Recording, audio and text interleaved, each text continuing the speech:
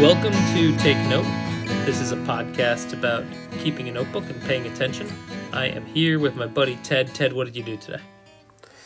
I coached a bunch of little leaguers, which means I screamed very strategically and pointedly at the third baseman quite a bit, and the pitcher and the first baseman. I found that if I pick the key critical positions and just scream only at them, that produces results. Don't need to scream at the left fielder. That'll take care of itself. I want to scream pointedly. It would be really fun to be able to just scream pointedly. I suggest Little League coaching in that case. What did you do today, Adam? I kept seeing dogs that I thought only had 3 legs but actually had 4 legs because yesterday I saw a dog that had 3 legs. That's basically how I spent my day. That painted the species for you in your mind. Yeah. Well, moving forward, it's kind of funny because if a 3-legged dog is kind of an inspiration, and so, but then when you think it's a 3-legged dog, but it's not a 3-legged dog, the recalibrating, almost the disappointment that the dog has all of its legs is a funny feeling. It's like a deflation rather than an inspiration. That's right. Yes. Oh, all 4 of them, huh? Yeah. Carry on. Good first spot. So on this show, we talk about what we've written in our notebook. That's how we start the show. So, Ted, what do you got? Okay, I'm going to paint a little scene here. This is in my craft field notes, my craft ruled field notes that I've been kind of moving slowly through for reasons we may discuss later in the show. But this little scene was when I walked into the dry cleaner. So, okay, the little sandy-haired shoe repairman was over at the dry cleaners in his apron. He wanted to know from the AT&T repairman, who was at the dry cleaner working, if they planned on horsing around with the telephone service at his place of business a few doors down. 2438, he said to the repairman in the hard hat and the sagging dark navy cargo pants. This is the address of his business and also the numerical address of one of my childhood homes. The coincidence freezes me in observation as I try to work out if there's some magic in play. The shoe repairman is describing just which services he would prefer remain uninterrupted, down to what seemed like the serial number. Nah, says the telephone repairman. I'm not messing with any of that stuff. It's working great, says the shoe repairman. They have been this whole time talking from within the hub of operations of a neighborhood dry cleaner that does most of the cleaning on premises. Fiber's the way to go, said the phone guy, and the shoe guy nodded and headed out the back way, satisfied with the answer he got. Back to his land of shoes and away from this land of clothes. During my time in retail, I did always enjoy wearing an apron. You got yourself a little play there. It unfolded in front of me. I knew the shoe repairman from past experience to be a grouch, which added a little bit of flavor. Yeah, what do you got, Adam? Is the shoe repairman's place of business the dry cleaner? Like, does he have a section of the dry cleaner where...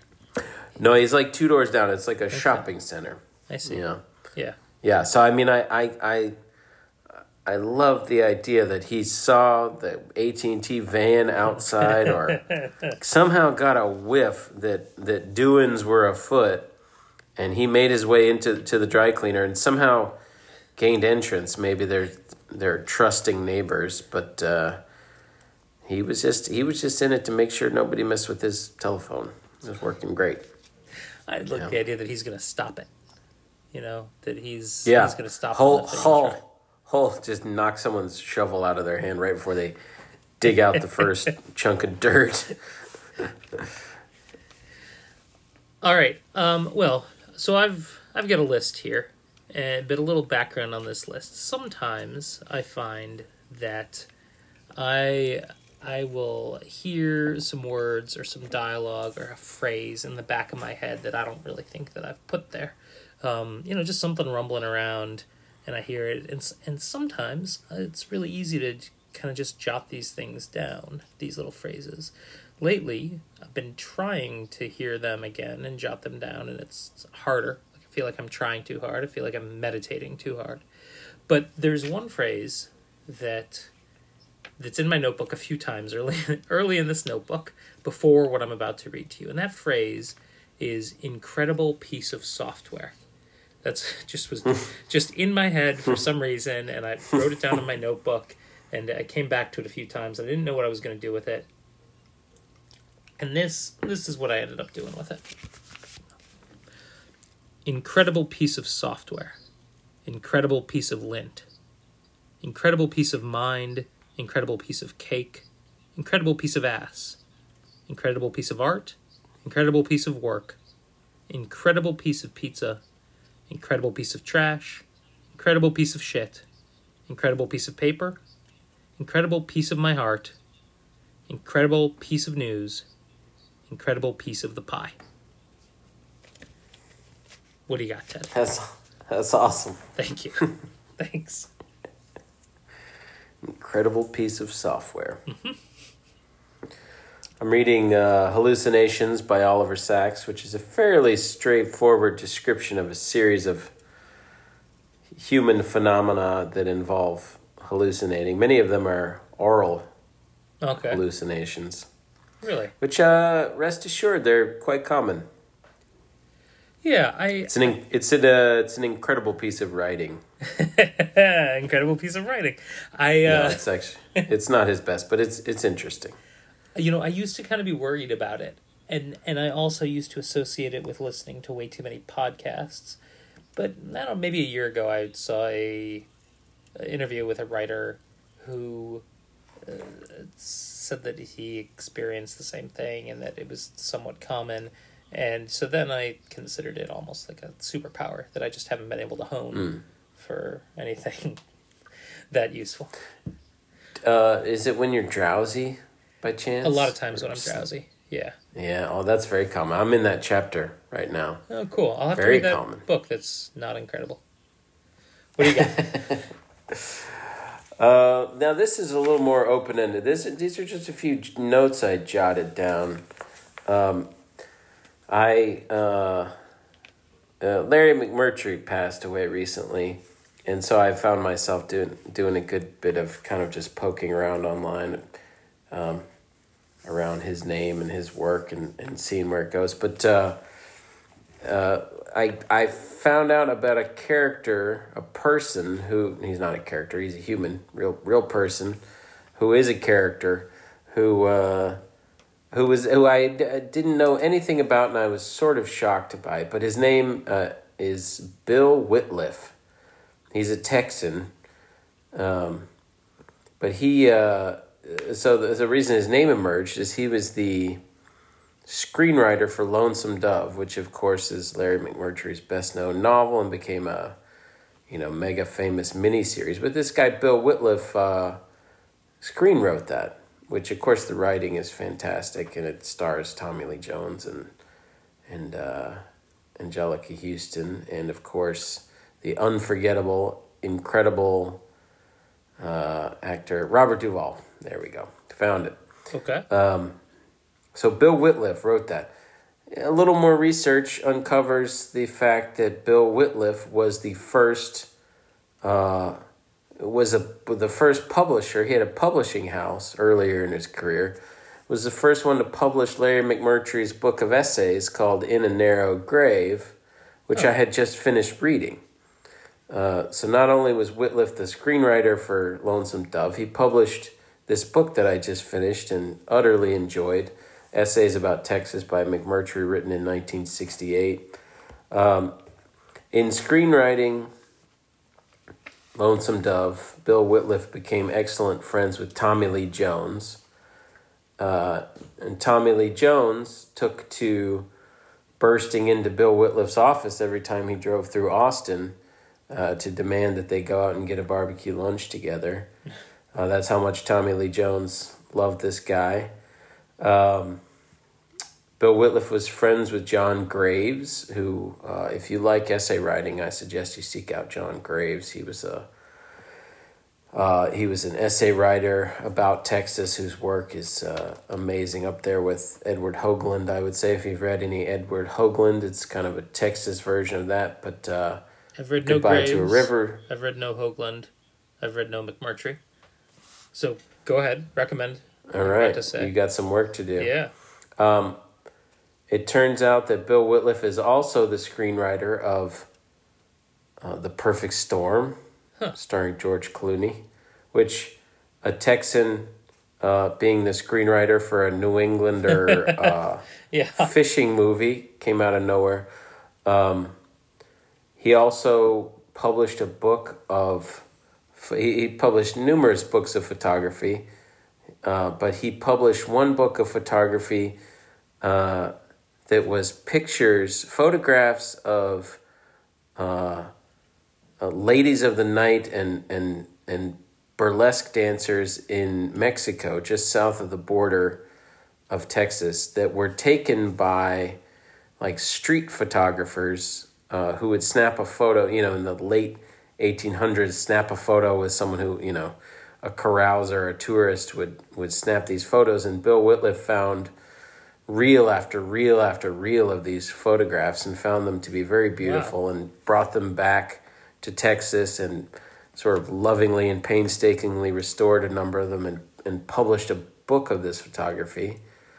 And then, this is maybe the last little note, I was just so pleased to learn about his varied life. He started an archive of Southwestern writers, not just writing, but ephemera and, collections of things and objects. But now that archive lives at Texas State University, which is in San Marcos, Texas, which we just recently visited on a trip out to the hill country. But there's an archive there where you can... find the collections of papers, and I can't do it justice. I haven't memorized it, but part of what's in the archive is the prop that was used as Robert Duvall's corpse that Tommy Lee Jones' character had to drag back home to Texas from Montana in the latter part of the miniseries. That's in the archive. But this guy Whitliff was just I talked last week about the idea of collecting things and keeping notebooks and stuff. It's this collecting impulse, and that this guy Whitliff just did so much with that impulse and met so many people and made so many strong connections. I'd never heard of him until after Larry McMurtry. He died maybe 5 years ago or something, but it was just a pleasure to learn about him and then to see the kind of different universe he lived in. I'll leave you with the anecdote that Tommy Lee Jones gave to some obituary writer about Bill Whitliff. He said, for all the stuff that he did in his life, the thing that impressed Tommy Lee Jones the most is Bill Whitliff took him fly fishing and taught him about fly fishing, which started a passion of Tommy Lee Jones about fly fishing. But he said, Bill... At one point, his son got hungry and he asked him if he wanted a peanut butter sandwich. And I've never seen anybody put so much care and attention into a peanut butter sandwich as Bill Whitliff put into that sandwich for his son while we were out there on the river fly fishing. And that really stayed with me. Which is that's all I've got for my what do you got? It's just a bunch of scribbled bullet points that I've raced through here. I love it. I'm stuck on the corpse, though. The great collectors I agree. Don't, to me, strike me as also great people. I call them people. You had hinted at the fact that maybe we would talk about the fact that you're slowly going through a craft field notes, maybe more slow going than usual is what I think I heard. I am using the craft lined. Well, it's the 2021 Tournament of Books edition. It's got a rooster on it, but it's lined. It's a craft edition. I'm loving it. I'm going through mine a little more quickly than usual, and I'm writing with a V5 high-tech .5 pure liquid ink. It's a Pilot pen that it was in the pen drawer. I didn't even know where it came from. I pulled it out, and I've been addicted to it for the last, 2 weeks or so. 1 week or so. Nice. So you're getting some flow going. Yeah, I've got good flow going. You're slow going. Is that? Yeah, I mean, I'm going pretty slow in this book. I would say, I have diversified my notebook use, and I over the years we've probably swung back and forth between wanting to write everything in one book and having special purposes. Having different notebooks for particular purposes. I'm in a specialized mode right now. Mm-hmm. I have my longer form journal that I've kept pretty well that I enjoy. I get out the fancy fountain pen, and it's a big, thin leafed, the 7 C's. So I kind of reserve like more long form reflection and journal writing and stuff for that. So that doesn't occupy any space in my pocket notebook. And I've just recently started up one of these Leeds of London. I don't remember what it's called, but it's a narrow book with a nice kind of fancy cover and the pen inserted into the spine. That's I've Let's of turned London that travel journal, right? The travel journal. I've turned that into I guess a commonplace book. I don't remember what you call it when you just do quotes from other people. Nice. Yeah. Commonplace book. Yeah. So I've started using that for that, so that doesn't take up real estate in my pocket notebook. So the result is just moving a little slow through the pocket notebook, sometimes not even knowing what to put in the pocket notebook, which I know is somewhat blasphemous. But it is. It's causing causing me to take a while to get through it, which, you know me, I don't like to sit in one notebook for too long. I get itchy. Yeah. Well, what I've been doing, I don't even know. I think really I've just gotten into a good kind of habit by using it a lot, of using it even more.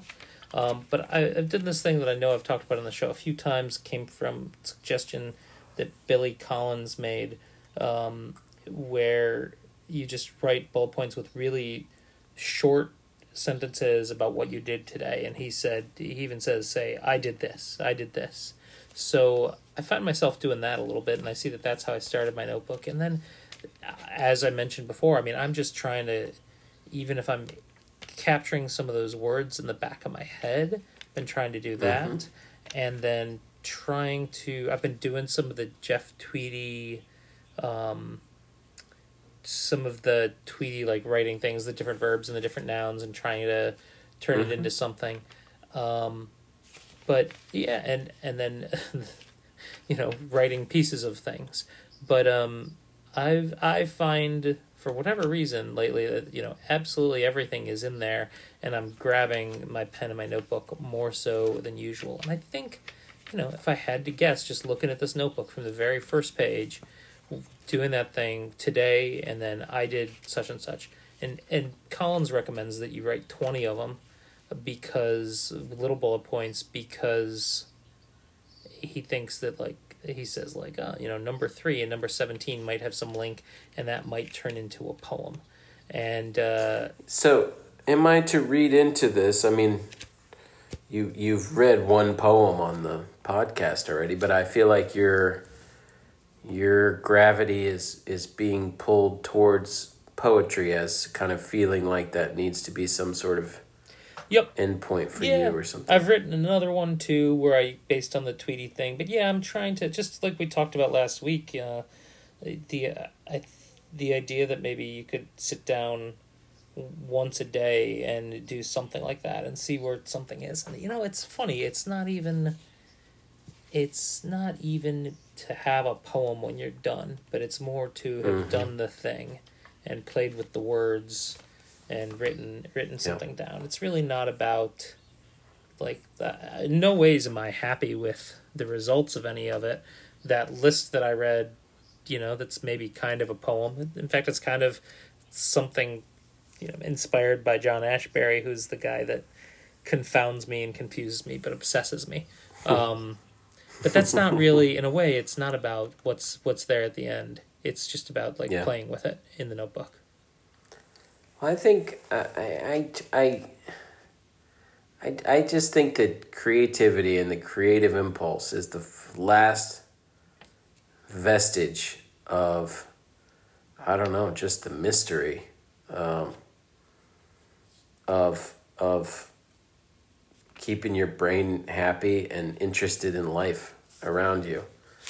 And I've so enjoyed our conversations and talking to Tim about creativity and the creative spark, and just I love that you're using your notebook just as a playground for that, and they're just letting yourself go for the sake of doing it.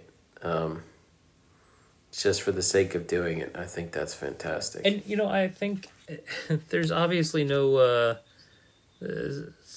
secret to making it work, but I think one of the things that I've felt over the last few notebooks is the line notebook, which I know you really only use a line notebook. Mm-hmm. But my last few have been that way, and it's like the lines are a pathway or something. I do find myself writing more in a line notebook.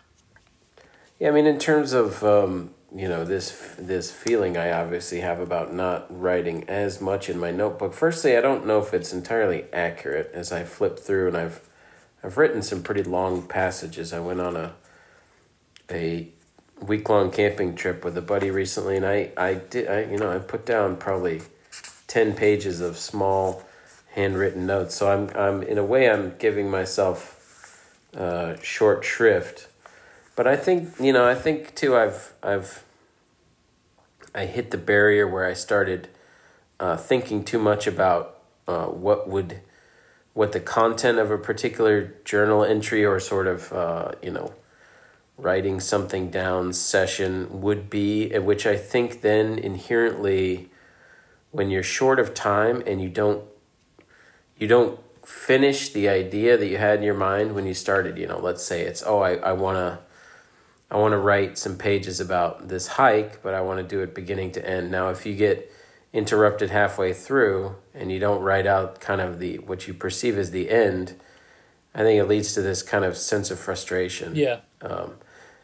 Because you wanted to get that out, but you didn't have a chance, and you got distracted, and you moved on, and you never went back to it. And so I'm finding myself a little bit in that trap of letting that stop me before I even start, which I think is in part why I love what you're doing, which is not to have that idea in mind before you just start letting the sort of creative part of it flow. So I'm getting in my own head a little, particularly with the long form notebooks. So that means, I'm not putting down long writing at the end of the day. And it's a little frustrating because I know how satisfying I feel when I do that.